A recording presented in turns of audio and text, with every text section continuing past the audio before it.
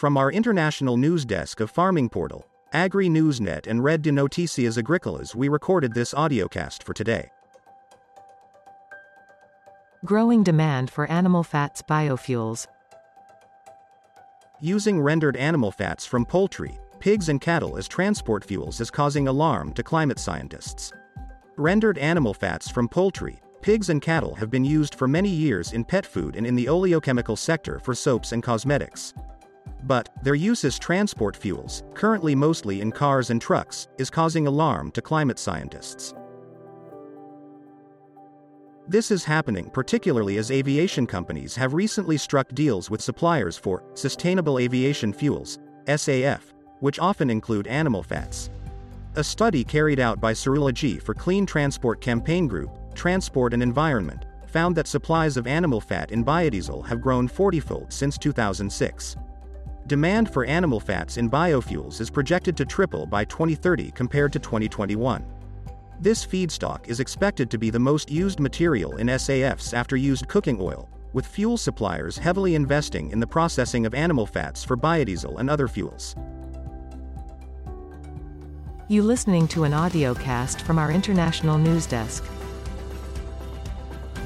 Europe already burns 46% of all animal fat feedstocks as biodiesel, according to the study, making transport the largest user of such fats. But its availability is finite, and Transport and Environment calculates that to entirely fuel a transatlantic flight between Paris and New York, you would need 8,800 dead pigs each way.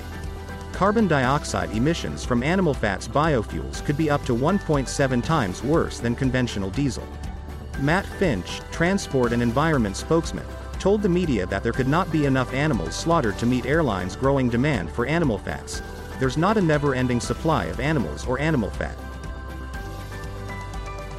So, if you put on a massive extra demand source from anywhere from aviation, the industries where fat is currently used will have to look for alternatives. And that alternative is palm oil. So, aviation will indirectly be responsible for increasing the amount of palm oil pulled through European systems. Both the UK and EU governments are keen to make aviation greener, putting in mandates that require airlines to use more SAF in their tanks. For the EU, it will be 6%, while the UK is asking for 10%.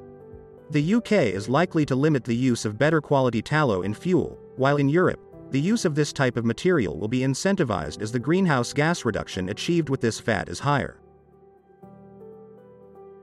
This was a audiocast from the international news desk of CRA Media International in Zurich, Switzerland.